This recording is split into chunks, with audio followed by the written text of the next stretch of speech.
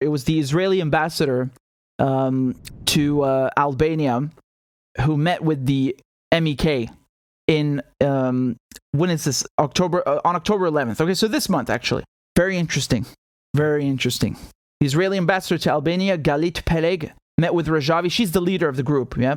Maryam Rajavi. During the former's trip to southern Albania, during the meeting, the two discussed how to develop cooperation between the Israeli occupation and the MEK. Yeah, when they say cooperation, they're talking about, like I said, blowing up nuclear sites or killing Iranian scientists. That's how they cooperate.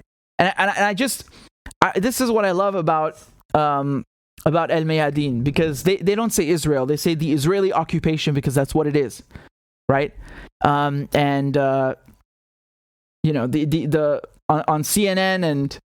and all these channels, they suddenly know what war crimes are, and they suddenly know how to criticize Russia for occupying Ukraine, but not Israel. And I just want to point this out because this is, again, the timing of it is interesting, right? Why is the head of the MEK publicly meeting with the Israeli ambassador to Albania while you have all these protests going on in Iran, right? If they're really just protests and there's no foreign influence whatsoever. It's a bit fishy, isn't it? Food for thought.